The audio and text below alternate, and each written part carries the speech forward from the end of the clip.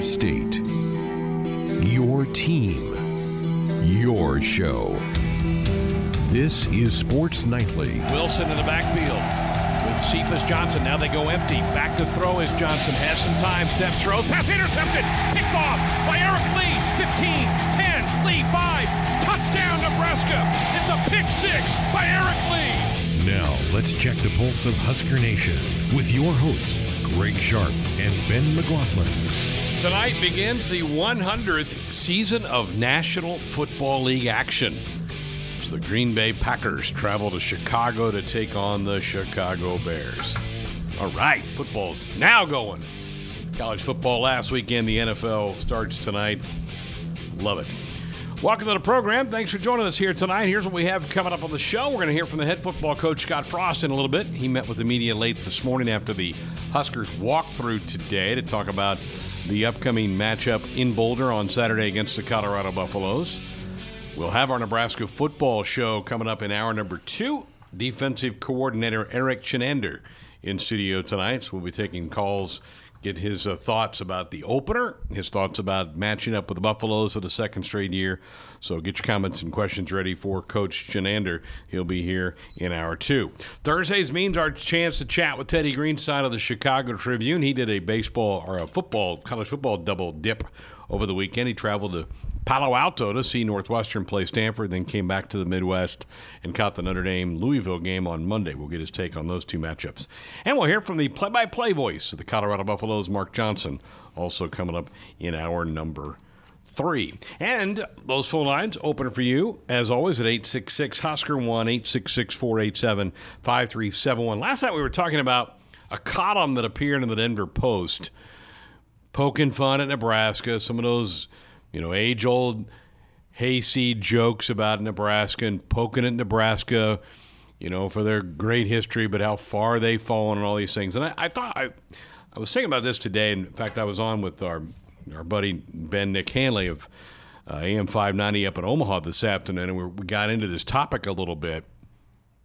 And I was thinking, okay, some of the rivals for Nebraska down through the years, the Colorados, the K-States, the Iowas, it seems like a lot of their media love to poke fun at Nebraska and their fans, and instead of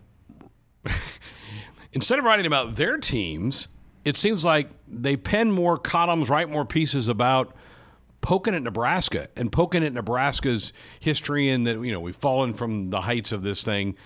But as I said, the more I think about it, it's a great compliment to Nebraska that the one thing they can write and kind of fire up their fan base and sell papers and all that is to poke fun at Nebraska's history and that we're not where we were in the 1990s. Instead of talking about Colorado, and I did mention this last night when we were into this discussion about the Denver Post thing. Nowhere in that column did he happen to write that the Buffaloes, with their win last Friday, snapped a 7-game losing skid. I mean, they ended last year with 7 straight losses, so that was their first win in an awful long time last week when they beat CSU. But in a way, it is a compliment to Nebraska that they don't have enough to talk about, whether it's Iowa or Colorado or K-State down through the years. It's easier to tear down Nebraska, the big, bad Nebraska who's been good for so long. I mean, it makes sense, right? Like, if there are two teams playing on the field and you cover one of those teams and there's really not a lot you can say that gets your fans fired up about your team, well, it's only natural to, And I think the other part is it seems like, and it definitely is the case, Nebraska fans don't let that stuff go. Like, if it's on social media, they're a very vocal fan base. And that can get them in trouble sometimes, which is fine. It speaks to the passion that they have, and so I think it becomes an easy target. And like that one dude, I don't even know his name, in Iowa, that gets Husker fans riled up all the time. He only does that because of the attention that it gets. It draws a lot of attention, right? And his program can't get attention any other way unless it makes a point of somebody else. Like, he would not be popular if he was talking just about Iowa football. So what he did was, put a Nebraska spin on it and tear down Nebraska, knowing that it would get a rise out of our fans and it would get a lot of reaction. And that's exactly what happens. This is the same thing with Colorado. And it's not surprising to me that that's the road that they take. Does it bother me? Not really. I'm not really concerned with what Colorado thinks, because at this time next week, Nebraska's in the rearview mirror, and they're going to struggle to win games in the Pac-12. So it doesn't really matter to me what they think about us, because, win or lose on Saturday, we're going to have a chance to win the Big Ten West Division and play for a conference championship, and they won't. And that's what matters to me. Can you think of any Nebraska media member that takes shots at other schools like some of those media people do to Nebraska? I can't. I don't. I mean, I'm thinking of the lead columnists in Omaha or Lincoln, TV anchors in Omaha and Lincoln, even talk show hosts in Omaha or Lincoln, or either points around the set. I can't think of anybody that just openly goes out and takes shots at other programs like that. And maybe it's because we're just too nice. But we also have history on our side too, where this has been a winning program for 50 years. We've also fired in the last 20 years 2 head coaches that were routinely winning 9 games a season, because that wasn't really good enough in the eyes of Nebraska fans, that they want and then strive for more than that, where a lot of those schools, they're renaming buildings after those coaches that win 9 games routinely at schools. They would be building statues, erecting office space with those guys' names on the outside. I guess it's just a different level. Yeah, and here's the thing: is writers and show hosts and everything, or beat writers around here, don't need to, because there's enough interest about our program, there you go, about our backup safety, about our starting corner, about who got a black shirt this week, about the way Adrian Martinez played. That is enough to satisfy our fans. I mean, people listen to our show because they want to hear about the Huskers. People didn't turn us on tonight because they want to hear us rip on Colorado. Would they hate it if we did? No. But, they expect us to talk about the Huskers. We're having Eric Shenander in studio tonight to talk about the Huskers, to talk about 5 takeaways, to talk about 2 defensive touchdowns, to talk about Cam Taylor-Britt, to talk about Eric Lee. That's enough for our fans, and that's one great thing about our program in Alabama and Clemson and USC and Texas. Is we don't need to do that to have people attention come to our program. And I get it. If you're a team that's really struggled to get noticed, put people in stands, get clicks on your articles, get retweets, get people calling to your show. If you struggle to do that, you have to get creative and find other ways to generate interest in what you're doing, to get validated. Well, it turns out in Nebraska, we don't need to do that to have attention come to our program. Our fans are going to be interested in our program, as we found out, even in the darkest of years, when no one cares about, and every other school in the country, except for maybe the ones I named, no one's going to care about a second-string defensive end on a 4-8 football team, except here at Nebraska. Right. It matters. And so I would say the writers and everybody around here, they don't need to take those shots, because they're going to get the interest just because the team that they cover has a big red N on it.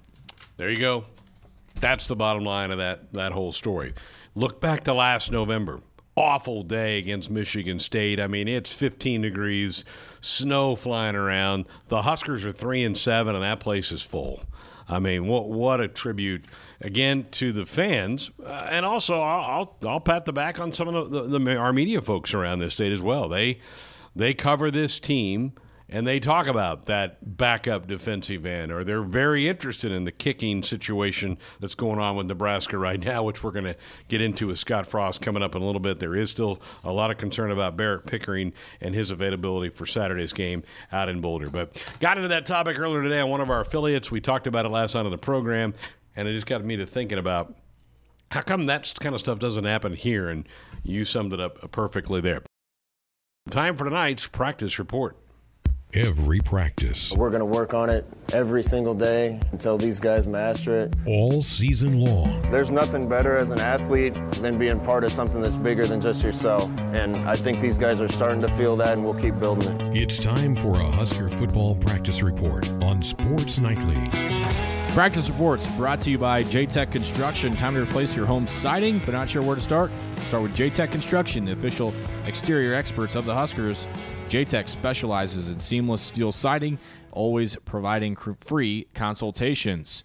Well, we've heard from the offense, we've heard from the defense. Time to hear from head coach Scott Frost on the week that was. Husker football practice ahead of Colorado. He started out by addressing this week of practice and how it was a little bit better than what he saw a week ago. This week's a lot better. Defense had a good week. Offense was considerably better, leaps and bounds better, actually. So we tell the guys all the time they don't all of a sudden show up on Saturday and play well. They gotta earn that, and how you practice, how you're going to play, and I'll feel a lot better about things if we play the way we practice this week. I mean, you hope that's the truth. You hope that, Nebraska did come out and have an edge to them in practice, specifically on the offensive side of the ball, and that was one of, in my opinion, the contributing factors of why they were so slow out of the gate against South Alabama. Just seemed a step slow, a step off. Maybe they were reading too much of their offseason clips. You're right. You hope that what the head coach said there is accurate and lays out that way on Saturday. First road trip of the year means not the entire travel party or the team will travel with the Huskers, and he addressed the numbers that they're taking out with them to Boulder. I think we're going to take 80, maybe 81. We're not under restriction, but we also don't want to take the whole roster. So I think it's going to be 80 or 81, and that'll give us a couple other guys for depth at a couple positions. Starting to get ready for those conference rules because they really put a strict number on that, and even injured players. Yeah, they kind of get you. The conference and the NCAA altogether did bump it from 70 to 74 for conference games because of the redshirt rule, which that coincides with that, so that helps. But, yeah, about 80 usually is about right for a non-conference trip. One of the situations we talked about very briefly to open the show was Nebraska's kickers, and no Barrett Pickering on Saturday against South Alabama, and it was walk-on Dylan Jorgensen handling the kicking duties. What about emergency kickers? What's the other situation behind now the walk-on? Yeah, we actually had some of those kicks today to see who else can do it, and we got a decision to make. Isaac Armstrong can kick and does a good job. Lane McCallum, who's a walk-on DB for us, transferred in from Air Force, kicked at Air Force, so both those guys got some reps today. Definitely a concern going into a week in which we're expecting a close game to have a shaky spot at the kicker. When if Barrett Pickering was healthy, that would be a big benefit for Nebraska, a big edge in the kicking game. Instead, it's the contrary. Makes you real nervous, doesn't it? You get the feeling this is going to be a close game, that a kick here or there or a missed kick here or there could mean the difference. So these are the kind of things that worry coaches to death. It's why they all get gray hair or lose their hairs, because of things just like this. Who could have forecast this a month ago, that you're dealing with an injury to your kicker? Yeah. Crazy. Yeah, just not a good situation to have, especially early in the season. Colorado, the opponent. What stands out about the Buffaloes to the head coach? Here's Coach Frost. It's a lot of the same guys, and we're familiar with those guys, most of them from being here last year. I was impressed with how well coordinated and organized they were for being a first game under a new coach. Watching their defense, they have quite a few veterans. Offensively, it helps when you have a senior quarterback when you're coming in as a new coach, but you can tell they've done a good job, and all their track records as coaches would suggest that they're going to get the guys up and going quick. Yeah, so Colorado, a lot of the same parts, but going through the same things that Nebraska went through with a first-year head coach in Mel Tucker. It's different. I thought offensively when I watched them against the Rams, man, that they were different. They look like they want to establish the run more than the teams did in the past at CU. Fontenot's a very good back. They won't run away from Nebraska's defensive front. You touched on this in the opening segment of the program. They'll try to attack Nebraska between the tackles. They'll try to get Fontenot going up the A and B gaps. So Nebraska's defensive front, much different test this week than they had last week. Yeah, no question about it. Well, we talked a lot already about the front seven for Nebraska. What about the back end and the secondary? We also talked about backup players in the first segment, and one of those guys that was originally a backup and a walk-on to the program, is now thrust into action with the injury to Deontay Williams. Eli Sullivan, here's head coach talking about what Sullivan brings to the table. Eli's doing a great job. I think you're starting to see the walk-on program that we have here starting to help us, and Eli's a great example. He's just battled and improved and improved. And when he got his chance, he came in and made plays. He was hungry, and he came and did a great job. So he's a guy we feel good about if he's pressed into service. Sully, as they call him, drew a lot of praise from his teammates. Cam Taylor-Britt and especially Eric Lee says this guy's a coach on the field. You might not have heard of him, but he knows what's going on. He knows where everyone needs to be. He's out there making all the calls, and nice to see him step in and make some plays. Doing a great job, and we noticed him on special teams, and then all of a sudden with the injury to Deontay Williams, he got some time in that secondary and made plays, and so good for him, and he is going back home as well. Longmont, Colorado young man. Absolutely, and it'd be nice to see him step in and play well in front of what's sure to be a lot of friends and family. First road game can always provide a different type of test to a team playing away from home for the first time. Huskers only have to wait till their second game to do it. What does Coach Frost want to see from his players on the road? I just want focus. I think we practiced that way all week, so I think our team's excited to play. They understand how big a test this is. This is a tough place to play. It has been for a long time. I've played there and coached there and understand the challenges, so I think these guys are ready and they're anxious to play. Yeah, focus is the key word there, and I was on a couple of radio shows today and both asked about Colorado specifically and playing on the road, and this team's pretty hungry, I think, and it's not just because it's the first road game, but it's because of who the opponent is, and not even necessarily because of all the rivalry talk, but it's just what happened a year ago. I mean, they want some payback. They do, and they've been thinking about it for an awful long time. And again, go back to your locker room show Saturday. You interviewed 4 guys, 2 of them unprompted brought it up. They have talked a lot amongst themselves about this matchup. I think you will see a team ready to fight on Saturday. Nebraska had some banged-up bodies in the latter part of fall camp with guys missing some time. Wandale Robinson, Kanawai Noah, J.D. Spielman, Maurice Washington, a lot of guys that were banged up and miss some practice time. What's different about this week in that regard, and are they able to get a more, I should say, better sense of who's going to be out there and reps to be distributed on Saturday? Yeah, it's just one of the reasons practice has been better is we had everybody up in full speed this week. Cam Jurgens gets healthier every week. Kanawai Noah was practicing full all week. Maurice Washington being in the fold is going to help, and he practiced full this week. JD practiced full, so a lot of the guys that had missed reps got a bunch more this week, and repetition matters. And you hope more rhythm, more cohesion, all those kind of cliche things come with it. You're in there for the game plan. You're going to feel a lot better about yourself and more confident on Saturdays. No doubt. They don't talk about injuries. To me, the 2 that seem like the most likely not to play would be Deontay Williams, who left last week with some kind of shoulder injury, and obviously big question marks about Barrett Pickering. Those are the 2 to me that stand out. Everybody else, I think, ought to be good to go in this one. Cam Jurgens was brought up about handling some criticism of some poor play in the first game. Coach Frost did address that today about Cam and what makes him up as a good player and what he likes about him. Cam actually played well. I thought he blocked pretty well.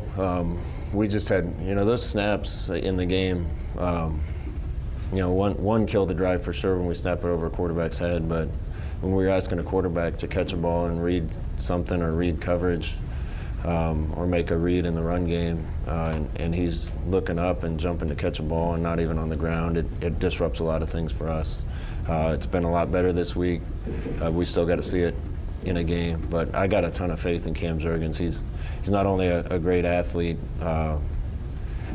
he's got a little nasty in him. He's a Nebraska kid that is as tough as most of the guys on the team, and he plays that way. So I'm excited about him going forward. I'm asked a ton. I'm sure you're asked a ton about Cam Jurgens, and I'm just going to elude people from now on to that cut because, it can sound one way coming from us, but if it's the head coach saying it and explaining it about what makes him a special part to the team, his opinion is the only one that matters. Right. If they see things in him that he can bring to the offense, and they trust him, he's going to be the one out there. I think people, if they saw Cam compete at anything in high school, whether it was football, basketball, track, and field, you saw what a great athlete he is. That's what the coaches think. We all need to keep in mind he's a redshirt freshman who played his first snap of college football last week. So he's still really young at this thing, but you also got to be better than that. You got to be better snapping the ball back to your QB.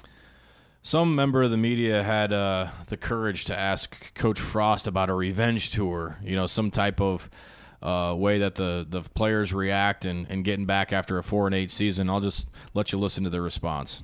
I've never heard revenge tour, so that's not something we use. That's not our way of thinking. Our way of thinking is play the best we can in practice today and in the game Saturday. Plus that's already been used by somebody in our league, and I'm not going to jump on board with anything that comes from up north. So it's not about that for us. And it's not about what happened last year. It's not about a lot of the things that fans are making it into. It's about us going out, being focused and playing well, and seeing if we can come out with a win. Note to self, don't bring up revenge tour to the head coach. Good to know. I will not do that. All right, very good. He seemed locked in. Yeah, as he should be. Thursday, get on the plane tomorrow. Go take care of business. Here we go. A lot of Husker fans already have made their way out to the Denver Boulder area, enjoying some of the mountains before the Huskers get there tomorrow. Tonight, it's the Nebraska Football Show, right here on the Husker Sports Network. USA threatening to take the lead here. Johnson gets hit, fumbles, football's out, picked up by Nebraska. The Huskers, Lamar Jackson forces the fumble with the blitz off the edge, drilling the quarterback, and the Huskers take over at the 30-yard line. A weekly look inside the Cornhusker football program. Wilson in the backfield with Cephas Johnson. Now they go empty. Back to throw as Johnson has some time. Steps, throws, pass intercepted. Picked off by Eric Lee. 15, 10, Lee 5. Touchdown Nebraska. It's a pick six by Eric Lee. Tonight, defensive coordinator Eric Chander. Snap back, Johnson has it, sets, throws, pass behind, deflected, picked off by Cam Go, Taylor. baby. To Go, the baby. 20, Cam to the 30, to the 40, 45, knocked down on the 49-yard line. Cam Taylor stepping in there, picking off the pass near the goal line. The Huskers' fourth turnover forced of the game, and that stops that threat from USA. Brought to you by Channel Seeds. Find your Channel Seedsman at channel.com. Sponsored in part by your Midwest Ford dealers. Visit online at buyfordnow.com. Now here's the host of the Nebraska Football Show, the voice of the Huskers, Greg Sharp. All right, thank you. Welcome. Our second show of the year, coming off the Huskers opening game, the victory over South Alabama, 35-21. Coach Chinander with us for the next hour. Here are the phone numbers if you want to be a part of this hour. 866-HUSKER 1-866-487-5371. All right, you saw the game. Then you go back and you break it all down. Was it different when you looked at it on tape compared to how you felt it was going to the naked eye? I think it was kind of what we thought. There's a lot of things to fix, but really happy with the effort, really happy with obviously the turnovers and the scores on defense, and I'm just happy for the kids. Everything that they've done this summer is happening on the field, which is always a good sign, and definitely some things to fix off tape, but we saw those during the game. A couple guys that was a great lesson for your entire football team. You got to be ready even if you're not a starter. Eric Lee is the guy I'm thinking of. Not a starter, but bang, an injury happens. You got to get in there and you got to make plays, and he did. I mean, and also a good testament to just hanging in there and sticking with it. Yeah, I'm proud. I'm so proud of that kid. I said on the radio the other day, there was definitely some growing pains when the staff came in. There always is. He's stuck it out. He's worked. He's done everything the right way, and he got himself in the football game, and he made the most of it. He took that thing over, and another guy is Eli Sullivan. He got in the game, and when his number was called, he was ready to go, and that was a lot of guys, Garrett Nelson and some of the defensive linemen. So I was really happy for those kids that got their chance, and they took advantage of it. You moved Eric Lee. He was a corner first couple years in college, but it looks like his body may be more suited to be a safety. Yeah, and I think we thought that with Cam rotating in at corner and some of those young guys that we got, some of the freshmen, we had enough depth at corner, but we were a little thin at safety. So Eric being able, and I asked him, I said, Eric, how do you feel about playing safety? And he just said, Coach, whatever you need, whatever's best for the team. So we thought moving him to safety would help the team a little bit, and it's worked out pretty well. Cam Taylor, you mentioned him, Cam Taylor Britt. I need to get used to saying that because we certainly want to go with what Cam wants. Man, what a versatile player. I've seen you use him at corner, nickel. I think he was even at safety the other day for a couple snaps. Yeah, when I went and recruited Cam, he was obviously a quarterback in high school. But he was such a dynamic athlete, such a great leader on his high school football team. I thought he would excel at any position we put him at in the field, probably not O-line or D-line, but any position on offense, skill position, any skill position on defense. So it's awesome to have a guy like that. We can use him in a lot of different ways. We can match him up. We can blitz him. We can play him at safety, corner, nickel, like you said. He's a great special teams player, so it's really nice to have a few guys like that. How hard is it, Coach, to be able to to kind of learn all those spots? I think it's not for everybody, but there's a lot of guys that are able to do it, and I think our coaching staff, Coach Fisher, Coach Rude, Coach DeWitt, Coach Teote, they kind of teach the system and not so much you're going to do this, you're going to do that. So they teach our whole team the system, and in that way we can cross-train those players if an injury comes up, if we're short at a position, if we're on the road and we can only travel so many guys. And I think that's really good strategy by those guys. You mentioned Coach Tuioti. That's a new addition to this staff. You had to make – Coach Dawson left for the NFL. How's that gone, getting a new guy to be a part of your defensive team? Yeah, it's gone. To be honest with you, much better than I could have even expected. I knew he was a good man. I knew he was a good football coach just from references we got and some of the guys I knew that had coached with him. Obviously, losing Coach Dawson was not ideal for us. He's a good friend of mine and a lot of ours, and he's a really good football coach too. But Coach T has come in here and he's done an unbelievable job. Those guys are playing at a high level, very smart, adds ideas to our room. Helps stabilize our culture. He has to earn their respect, right? I mean, you come in as a new position coach, you got to kind of earn the guys in your room's respect. It looks like that's happened. Yeah, and especially with a veteran group like he had. Right. You have the Davis brothers and the Daniel guys and Ben Stilley and some guys that have done it for a long time, but I think he's earned their respect. I know he has, and they're one cohesive unit right now. How do you feel about that group up front? I really like that group up front. I think you have the potential right now to roll in 6, 7, 8, 9 guys. You have the potential to run 4-man fronts, 3-man fronts, whatever you need to do. Those guys are great learners, and they play really, really good football when they get on the field. Last year, there were a couple of injuries that you hate having injuries happen during a football season, but the two in particular maybe benefited the Husker program for a long term and the players, and that's Will Honus and DeAndre Thomas. Both got hurt before they passed that 4-game thing where they would lose the year. You got them now for another year. That's a nice little bonus in some ways. I know that they got hurt. You don't want that to ever happen. No, you know what? And DeAndre was one where we kind of had to make a decision because he might have been able to come back, but we, just like you said, we thought it would benefit the team. He said, Coach, I'm up for anything. If you want me to redshirt, we thought it was the best decision for him and for us moving forward. And Will Honus, it's funny you say that because me and him were sitting in the training room with his mom, and we kind of said, you know what, this is an awful situation. I don't want anybody to be hurt, but I think this might be the best thing for you in the future because you're only going to get better. You're going to get stronger in the program. You're going to learn the defense while you're sitting out, and he's been on fire for all camp. Are both those guys you feel like completely over their injuries? Oh, yeah, absolutely. Yeah. I couldn't tell you that either one of those guys were hurt, so knock on wood that – Thomas had a good camp, didn't he? Yeah, absolutely. He's just a guy that he just makes plays, and you look at the whole D line. He's not maybe as big as some of those guys. Right. As he walks in the door, he's not. You don't say, well, he's my first pick, but he just makes plays. He makes plays. He makes plays, and he had a great camp. As old as that room is, and you talked about the Davises are seniors. The older Daniels is a senior. You've got Deshaun Neal as a senior. You get hit a little bit. Having Thomas for an extra year may really benefit, kind of even out those classes a little bit as you move down the road here. Yeah, I think we put ourselves in a good position. And you never know until it happens, but I think we've been in a good position where, you have some leadership coming back. You got Ben Stilley, you've got Damian Daniels, you've got DeAndre. You're going to have Jakeem Green ready to step in that room, and then we've got some really great freshmen: Tate Wilderman, Casey Rogers, Mosai Newsome, Ty Robinson. You've got a really good group behind them that's learning right now. tough year for them. They're behind some really good football players. They've got to get in the weight room. They've got to learn the package, but they're going to be really, really good in the future.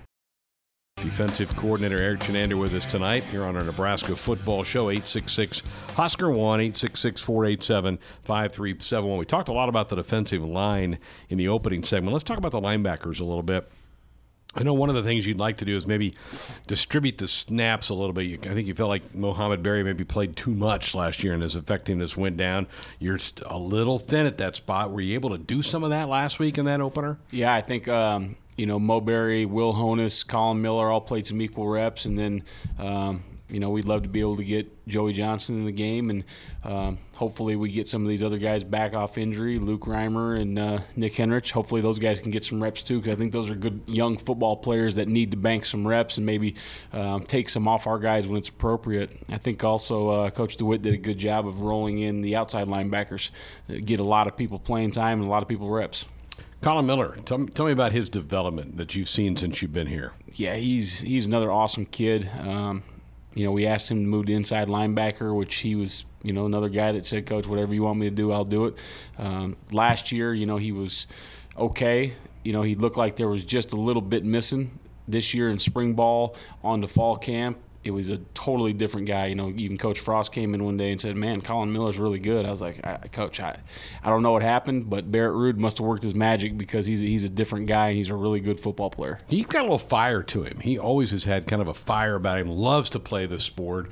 And I know you and the staff talk all the time about you're trying to find guys who really love to play. He would fit that. Yeah, it's not even so much loving to play. It's just guys that love football that want to come in and see us. They want to watch film. They want to be with their teammates, and he's one of those guys. And like Cam Taylor, he's another versatile guy. He can, you can do a lot of stuff with him. He can play inside backer. He can play outside backer. He can rush the passer on third down. So he's another guy you have a lot of utility with. Okay, let's go from the inside to the outside backers. What about that group? What have you seen through August and then through the first week of the season? Yeah, I think we have more depth there than we thought we were going to, which is a good problem. Obviously, you have Alex Davis, Caleb Tanner, JoJo Doman, Garrett Nelson, Tyron Ferguson. So you have a lot of guys that can make plays, and all those guys played in the game. All of them made plays, and JoJo's a guy where you can do a lot of things. He can kind of be that nickel/backer. He can also rush the edge a little bit. Alex is kind of a hybrid D-end outside backer, as is Garrett Nelson, and Caleb Tanner and Tyron Ferguson are kind of true Sam linebackers. So you kind of have a mix of guys, but you have a good mix. How big a ceiling does Caleb Tanner have? I mean, you just look at him. He looks like $1 million. We know he's a good athlete. There's a lot still in there, isn't there? Yeah, he's the sky's the limit with him, and I think he's going to get better throughout this year, and he's going to get better his third and fourth year in the program, especially as he continues to gain a little good weight with Coach Duval. You pressured last week a couple different spots. It looks like you came off the edge. Lamar had a sack. Cam Taylor came up. It looked like he might have been lined up as a safety on that play that led to the touchdown. The pressures last week seemed to come from the edge. What do you see in a defensive or an offensive front that leads you to make those calls? Do you see a certain thing, maybe not enough protection in the backfield? What keys do you see to call those? No, I think as we go into the game, we've got a pretty good idea. Coach Tuioti kind of handles the protection. He's our expert in protection, so he kind of gives us a good bead on where we can maybe take advantage of some things they're doing, and also up in the box. A lot of good guys up there. Coach DeWitt's up there. Coach Jack Cooper's up there. Coach Dimitri Brim. Coach Ryan Feeder. All those guys are up there, and they're kind of giving me the information as the game goes along and what looks we've shown and what pressures kind of match up to those looks. So I thought we got good push in the middle in the pocket, and then it was time to hit them on the edge. Do you just talk to those guys in the box when the offense has the ball, or are you in communication while you're playing defense, or do you have to just concentrate on what your calls are going to be? No. Some, the rules of the NCAA now are some guys are listen only upstairs, and some guys can talk communicate. To me, all the time. So kind of what happens is the listen only guys are charting, keeping track of their information, and I'll talk to those guys when the offense has the ball. The other guys are kind of giving me a play-by-play as personnel comes in, as down and distance comes comes in, as formation comes in. So it's a constant communication from upstairs to downstairs. That can be different week 1 too, because you're not really in a rhythm yet. First game of every season. How'd that part go last week for you? I think it went really smooth. Coach Frost is really good at giving us what we need, and so there was probably 4 or 5 times in fall camp where we said, Coach, we need to get the headsets out for this practice in the stadium, this practice inside, because we have a new group on defense. We only had one new full-time coach and then a couple new graduate assistants, but it's a new group on defense, and we need to work the headphones a little bit, and he's more than accommodating. That's the fascinating part of football to me that we don't see. I mean, people see you're down on the sidelines and you're usually signaling in, but they have no idea what you're talking about with the eyes in the sky, those coaches that are sitting up top, and I know they're pretty valuable to you. Have you ever been up there? Yeah, I was actually up in the box when I was at Northern Iowa. I was down a little bit, but at Oregon and the Philadelphia Eagles, I was up. Yeah. So I and the good thing about that is I can tell them what I need and what, I used to do, and not that that's always right. Those guys upstairs have added some things that I should have been doing a long time ago, but they're doing everything for me. They're keeping track of, hey, you've called this on this down and distance. Don't forget about this. You said you wanted to run that. So those guys do an unbelievable job, and they're as important as anybody. Yeah, that's fascinating. I love the ins and outs of that. All right, let's talk secondary a little bit. We talked about Eric Lee. Lamar Jackson had a big hit, forced a fumble. He's come a long ways in 12 months, hasn't he? Yeah, he sure has, and I just think, he's turned his whole demeanor around. He's a really fun guy to be around right now. He's playing good football. I told him, and this is no shock to him, that the physicality was missing a little bit last year, and he set out to improve that all through fall camp, and he showed that on Saturday. He became a new father in the spring, and he's only gotten better from that. So I'm really proud of that guy too, and I'm looking forward for him to have a big year. I don't remember them throwing his way a lot Saturday. Maybe they did more than I think. They seemed to go after DeCap a little bit more, and he was up for the challenge. How about that young man's play? Yeah, and DiCaprio, I thought he played really well last year. He gives us some leadership, even though he's not a captain, but he's a really good football player, and what he probably lacks in height, he makes up with lateral movement and just his willingness to get the football, and he's not afraid to hit you either. So I really like our corner situation right now. You're rolling some different safeties out there. You had some seniors that are gone off the team now, and one guy that I don't know a year ago if you'd have told me he'd be a starter, I'd have believed you, and that's Markel Dismuke. I knew he was pretty good on teams. He laid off making a big block on that punt return that sprang JD because he could have blindsided a guy, and that thing would have gotten called back. But he's grabbed a hold of that safety spot, hasn't he? Yeah, and I think we all knew he was a good football player. He just had to get some other things in order, and he's done that. And, kudos to that guy too. And he's one of my favorite guys to be around right now. And like you said, last year, I don't know if I'd have said that, but he's an unbelievable kid. He's a great teammate. He's playing good football. He works hard at it, and he's just a different young guy right now. And I'm really, really proud of him, and I'm happy for him. Hated to see the injury last week to Deontay because I know he had a pretty good camp. He's got a lot of fire, likes to hit people. Yeah, he's that was unfortunate that he got hurt, and we'll kind of see day to day where he's at. But like we said, he's a really good football player. He's going to be here for we got another year with him for sure. But the good news is there's guys that can come in and spell him.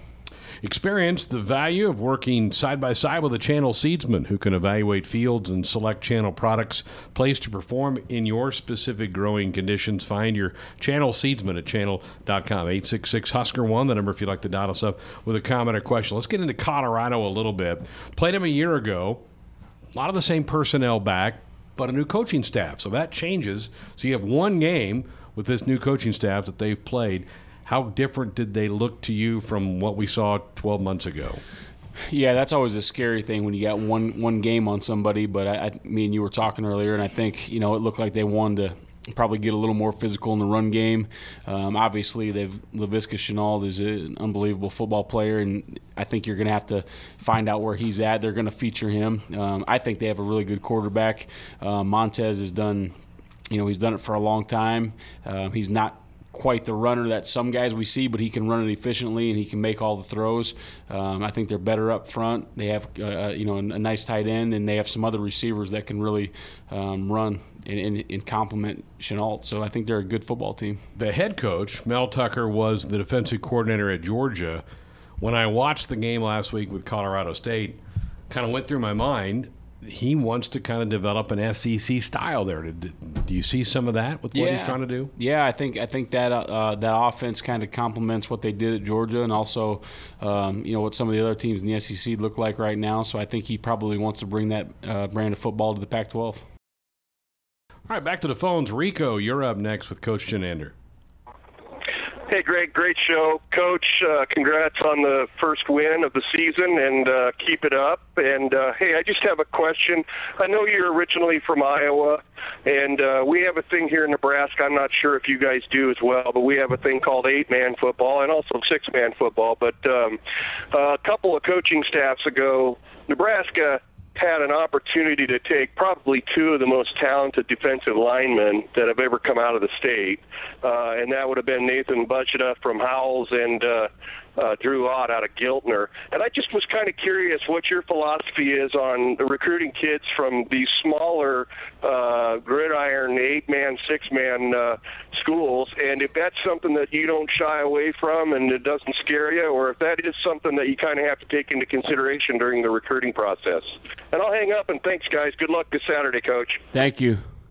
To answer your question, for me, especially kids in the state of Nebraska and within the neighboring states, we need to find every kid possible. I don't care if they play 8-man football, or I don't care if they play the biggest level of football. I want the best players, period, that love football and want to be a Husker. Obviously in Iowa there is 8-man football. One of the best kids I've ever recruited is from 8-man football when I was at Ellsworth Community College. I'm pretty sure Scott Frost, Wood River, probably isn't a huge high school. I've never been there, but our head coach loves kids from those areas. So I think you just need to do a great job evaluating them. If they're the best player on the field when they're playing 8-man football, they're probably going to be the best player on the field when they're playing 11-man football. So we don't shy away from those guys, definitely, and I'd love to have a few of those kids on our team. Nebraska 811 says go dig red. Before you dig, always call or click 811 to have your utility lines marked. It's free. It's easy. It's the law. Huskers getting ready to travel to Boulder to take on the Buffaloes. You were there a few times in your days on the Oregon staff, playing at it's one a real pretty setting with the mountains right behind the stadium there. Yeah, it's a good setting. It's a good stadium. Obviously, the fans are right on top of you, and they're going to probably let you know a few things about yourself that you didn't know previously. But it's a great place for a college football game. It's a great place for our kids to experience once in their lifetime, and I'm fired up to go. It's not your state, but Colorado's been pretty good to the Husker program. You got a handful of guys on the roster from Colorado, so playing out there, there's a lot of Husker alums that live in the Denver area, but that's certainly part of that kind of 500-mile radius of campus that you need to keep an eye on for recruiting as well. Yeah, it's been good to us. I think Barrett Ruud's got that area along with Nebraska, and he's done an unbelievable job there. We've got some really good players from Colorado on our football team, and this game means a lot to all the kids, and especially those guys that are from Colorado that get to go back home now and hopefully perform well in front of their family and friends in their home state. We've talked about a couple of those guys tonight. JoJo Doman, Sullivan is from Colorado. I'm missing somebody. Eric Lee from Colorado as well. Game is on natural grass. Have you been on the natural grass surface at all this week to work on that, or do you not worry about that? No, we have. We were Coach Frost had us outside on the grass on Tuesday and Wednesday, which I was happy about. I love being on the grass, anyways. But it was great to get those guys the footing out there and get used to what we're going to play on Saturday. But he had us out there both Tuesday and Wednesday. Different shoes? Do they wear different spikes or different shoes on grass? I'm not the fashion police anymore. And I know we have an awesome crew. Jay Terry heads that up, and he's got those guys and what they need to wear. And I try to limit myself as much possible to what they are wearing, unless it's something that's a rule infraction. Otherwise, I try to stay out of that business. How'd you, a week or so ago, I think it was a week ago Monday, you brought in Coach Frost brought in some former players to hand out the black shirts. What did you think of that whole ceremony? Like I said before, it was an unbelievable moment for me. it meant the world to me. I hope those guys understand that. It was an awesome deal. I called every one of those guys.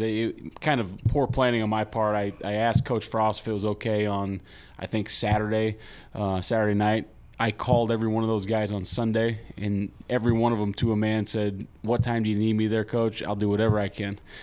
So it's an unbelievable thing that the brotherhood that the black shirts share, the message that they shared, and just their willingness to be there and their willingness to help our program was a great day for me, an honor. A couple of those guys were the Kelsey brothers, who work for our good friends at Truck Center Companies. Every day is a road game for truckers, and Truck Center Companies, your local Freightliner dealer, has kept you driving for over 40 years.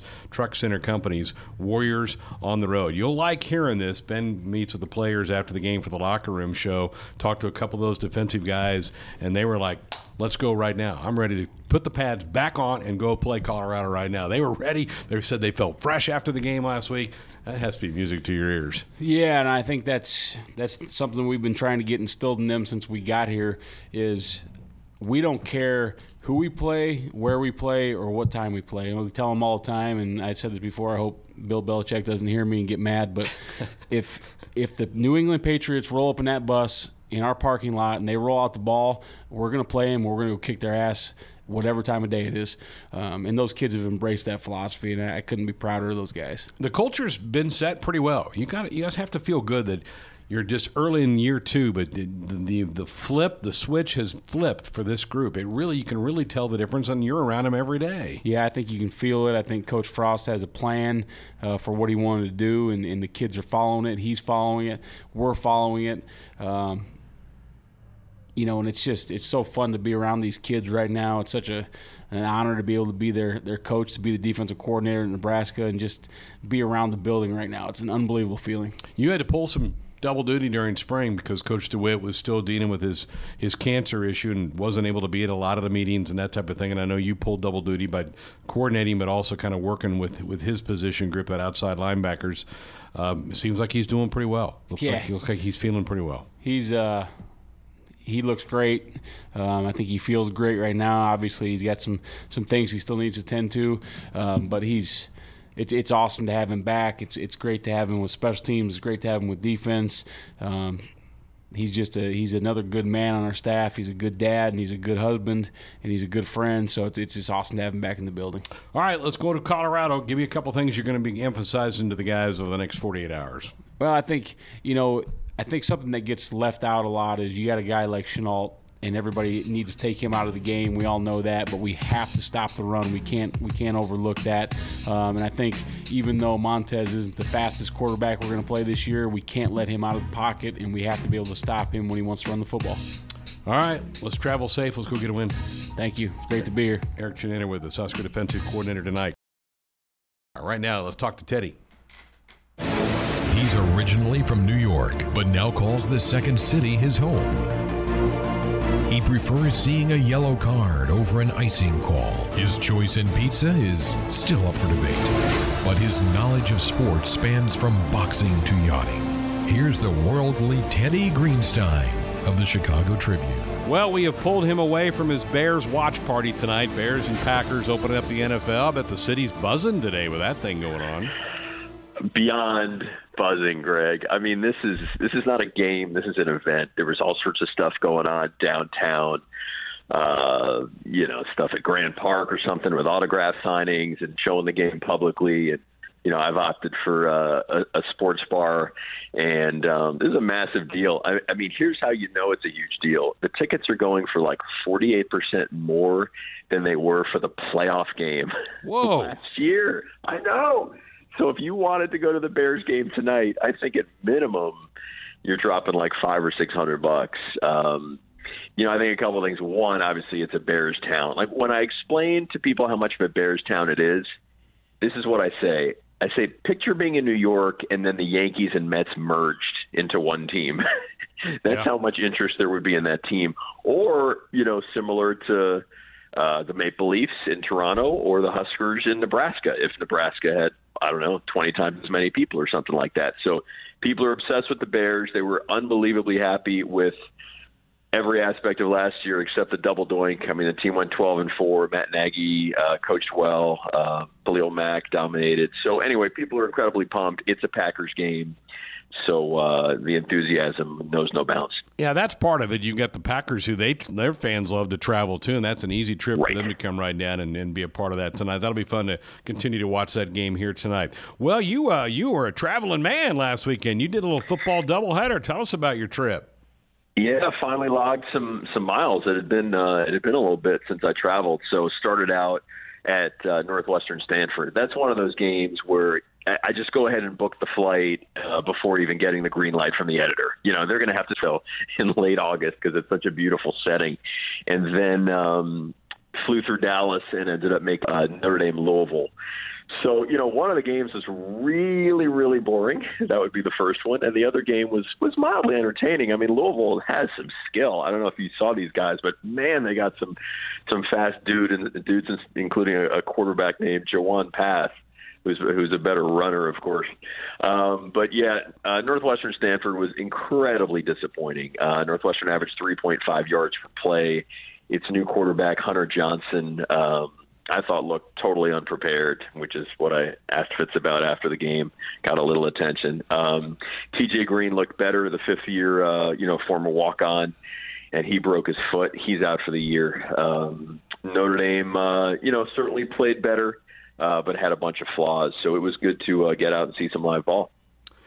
The TJ Green injury is just crushing for me. Hunter Johnson now kind of has the job by default, right, for Northwestern moving forward.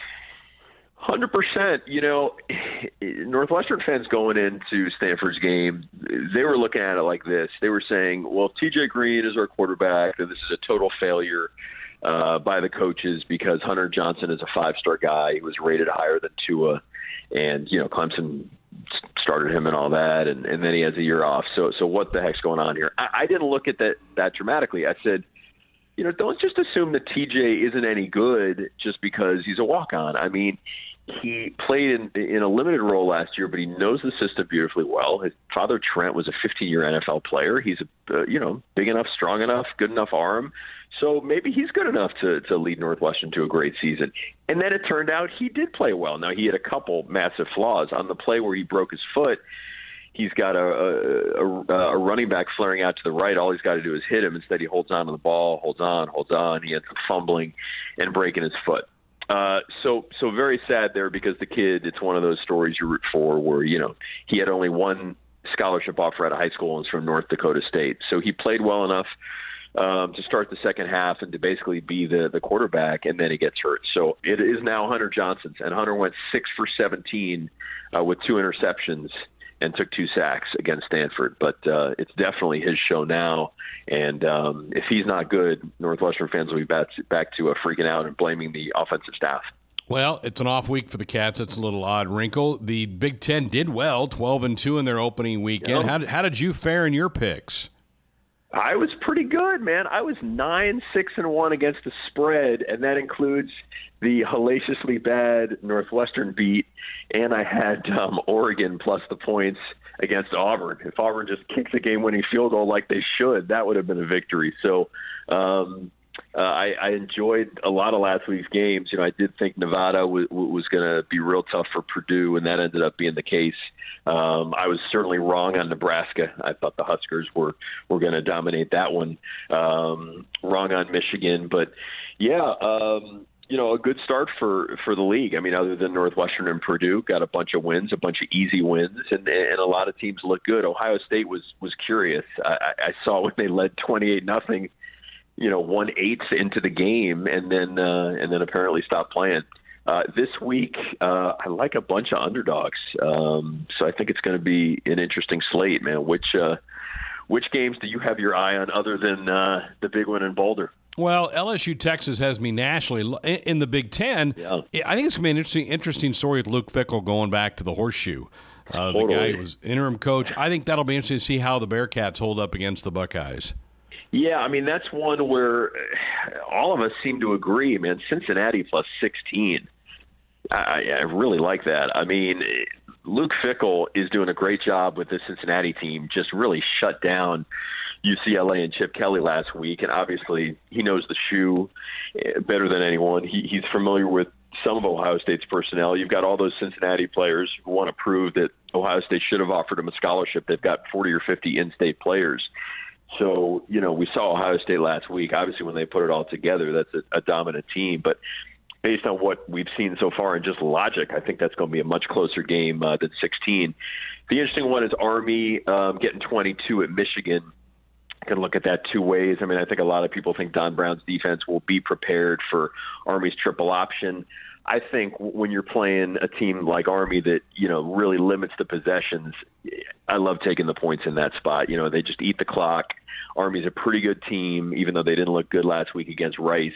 And, Michigan really did not look great against Middle Tennessee. Middle looked like the more athletic team for stretches of that game. Yeah, they sure did. I'll be interested to see how Purdue bounces back. They've got Vandy coming in this week. And then, hey, we have a conference game, Teddy. Rutgers and Iowa this week. Yeah, I think the Rutgers winning streak is going to come to an end at 1. I mean, congratulations on beating up UMass after falling down 2 touchdowns in that game. But Rutgers now going on the road to Iowa, and I don't think a lot of those players realize how tough a road venue that is. Nebraska knows it, Northwestern knows it, our fan bases out here know it, but that's going to be a tough one, and Iowa looked pretty solid last week. The offense really came alive in that game. Sure did. All right, what's your plan for the week? What's your strategy? What do you got happening here? Well, I'm going to watch a ton of football Saturday. I'm extremely excited. With Northwestern and Notre Dame both being off, I'm going to sit tight. I might write a little something about the Fox pregame show, and Urban Meyer, I talked to him today. I think that is I think that show's compelling. I mean, it's not like it's going to outrate game day, but I think it's going to start to win a decent chunk of the audience away, or at the very least, when game day has those long commercials, people will be flipping to Fox and then maybe, checking out that noon Eastern, 11 a.m. Central game. And then Sunday, I'm going to do a little story on youth football, and I think I'm going to watch some ball with Pat Fitzgerald's wife, Stacy. Obviously, football is under assault in this country for probably some good and maybe some exaggerated reasons. And participation in football is way down in Illinois, the state of Illinois. So it's an interesting time for the sport, and I'm going to get out there and see some little ones play ball. Oh, that'll be cool. We'll look forward to that. Will that drop next week sometime? Sometime soon. Yeah, man. We'll see. We'll see next week or the following, I'd say. Well, when you were in Palo Alto, did you have a chance to go helmet shopping for Antonio Brown, or were you just too crammed, too busy? Can you believe that? I mean, I think even those who were defending him all along have just jumped ship. I mean, this guy is such a pain, such a malcontent. And for it to happen after everyone's fantasy draft, I mean, that's really the crime of the century, man. If you want to suspend a guy, do it a couple weeks ago so we can all plan accordingly. Very good. All right, we'll talk next week. Thanks, Greg. Well, one guy I'm looking forward to seeing when we get out to Boulder is Mark Johnson, the voice of the Buffaloes. We go a long ways back. Mr. Johnson, great to have you. 16 years, is that right, voice of the Buffaloes? Boy, when you put it in that context, it makes me sound kind of old. I can't believe it's been 16 years, but 16 good years, not always a lot of winning football. Greg, we've had some down periods with the Buffs, but Mel Tucker's here, and I think everyone's feeling pretty optimistic about things. Well, let's talk about Mel. Good start to his tenure with a win last week. What changes have you noticed that he's put in place?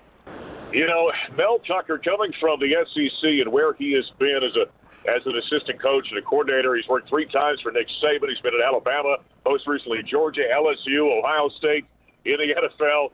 So he's been around a lot of winning. And I tell you what, he brings that kind of confidence. I wouldn't say it's a cockiness, but there certainly is a confidence that he knows what to do. He knows what it takes to resurrect this program and get it back to what it once was. And you see that. I think you see an accountability. I think, the one word I've used, Greg, many times as I've spoken around the state of Colorado, different groups about Mel, is it's non-negotiable. He has set the bar, and it's been made very clear to this team. And after spring ball, I think he said, this is what we're going to be. If you're not willing to be part of it, I can help you find some place to go. Mark, it looked like, in just one game, but it looked like against CSU that he was really trying to get a running game established. Is that part of his plan, do you think? I think so. I mean, he said we're going to run the ball and run it on our terms, and they certainly did for almost 250 yards in that ball game. But that's kind of refreshing for Colorado fans. We haven't seen that around here in a long time. Well, I was really hoping that the toe injury that kept Chenault out of a few games last year might pop back up. Man, what a tremendous player he is. That must be fun to call his games.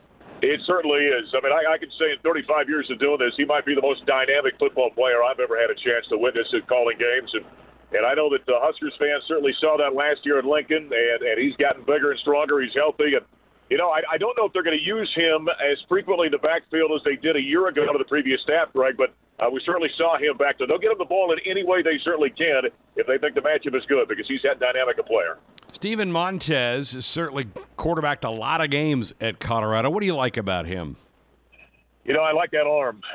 There's no question about that arm strength. New offensive coordinator Jay Johnson said to me one day during fall camp, he's got the most arm talent of anybody he's ever coached. He's got a cannon for an arm. Where he's made the strides, though, I think are between the ears. He's always had the physical. The mental's been coming, and, Greg, that's been a tough transition for him. He's had 3 offensive coordinators in 3 years. That's tough on a quarterback when you're trying to learn to think the game, and I think it's starting to set in. I think he really managed the game well last week against Colorado State. Let's go to defense. A lot of new faces on that defense, and Mel Tucker, obviously, that's his specialty, is that side of the football. What'd you notice in week 1? Well, they kept playing. I know the numbers weren't great. They gave up 31 points. They gave up almost 500 yards. They bent a lot, but they continued to play and continued to make plays. They had 2 interceptions. They forced 2 fumbles. They forced the ball on turnover on downs twice.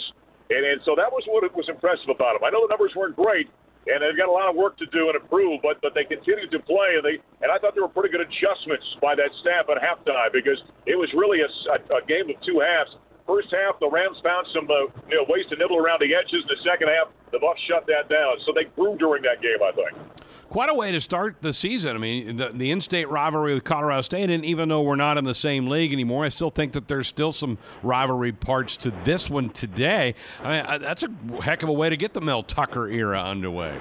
Well, there's no doubt. And then throw in Air Force next week, so another regional rival. And, you know, those 2 teams haven't met since the mid-'70s. So, yeah, Mel got a baptism by fire to start his Colorado coaching career with CSU, Nebraska, Air Force, and then jump into the always tough Pac-12. And it's not been an easy stretch, but he kind of embraces that. He said to me one day, he said, listen, I don't care who they put out there, we're going to play him, because that's the mindset we have to have if we want to be a championship football program. And so he's kind of embraced the tough schedule.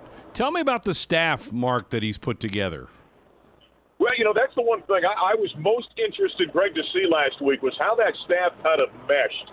He brought a lot of guys from Georgia with him, and there were some guys who were quality control type guys, and so they've been elevated into position coaches. Jay Johnson's an experienced coordinator. Tyson Summers has got some experience, but not as much as maybe Jay Johnson has on the offensive side. So I was interested to see what that group would do, and I'll tell you this. It was a clean football game. They seemed to get the message across to the players. They seemed to make adjustments. The communication was good. Because they was, like I said, they only had 4 penalties. They had no turnovers. They gave up no sacks. So they certainly passed the test in game number 1. But I think that's a part of this team I'm going to continue to watch throughout the season. Husker fans, Mark, are excited that this series has been revived, and this is game 2 of a 4-game set. What about Buffalo fans? Are they glad to see the Huskers back on the schedule? Oh, there's no doubt about it. And I think there's hope that, maybe we can find some future dates again down the road, because I think this is good for the Bucs program. It's good, I think, maybe for both programs, for the fan base. We had a lot of spirited games, obviously, back in the Big 7, the Big 8, the Big 12. And it's good to renew this thing because, Rick George made the comment the other day, this is going to be the highest revenue game in Colorado football history. So I can tell you, Buff Nation is certainly excited about seeing the Big Red coming to town. Well, Mark, always great to catch up. Thanks for the time, and looking forward to seeing you in person. All right, me as well. Mark Johnson, voice of the Buffaloes, getting ready to call the game on the CU Network this weekend. That's going to do it for tonight's show. Thanks to Ben, to Josh, to Mick, to all of you. We're tomorrow night on the road. We'll be kind of multiple locations. Nate Rohr is on his way to Colorado as we speak. Ben and I are with the team tomorrow. We're going to be landing about the time Sports Nightly starts, so we're going to join you in progress. Nate will get the show underway, and then we'll finish it out along with Nate tomorrow night here on Sports Nightly. Have a great night. We'll talk to you tomorrow night from Colorado. Good night.